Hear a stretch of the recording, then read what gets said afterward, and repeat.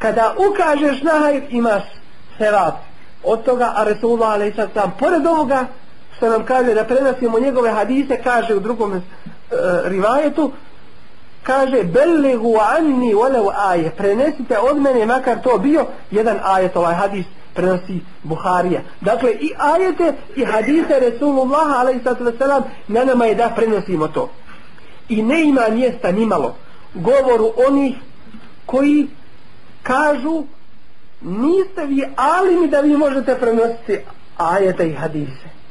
To treba pustiti samo onima koji nose visoke diplome, koji su dugo godina se bavili ilumom, pa nek oni prenose i nek oni uče ajete i hadise druge.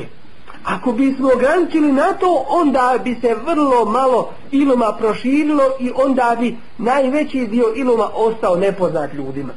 Nego na svakome od nas je po hadisu Resulullah alejhi ve sellem da prenese onoliko koliko zna.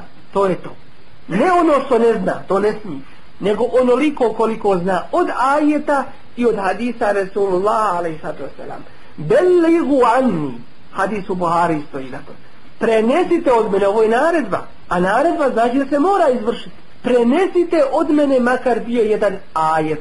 Onoliko koliko znaš, toliko na druge prenesi. Onda je svakako razumljivo iz toga da je tvoja dužnost prvo da znaš, pa onda na druge da svakako prenosiš.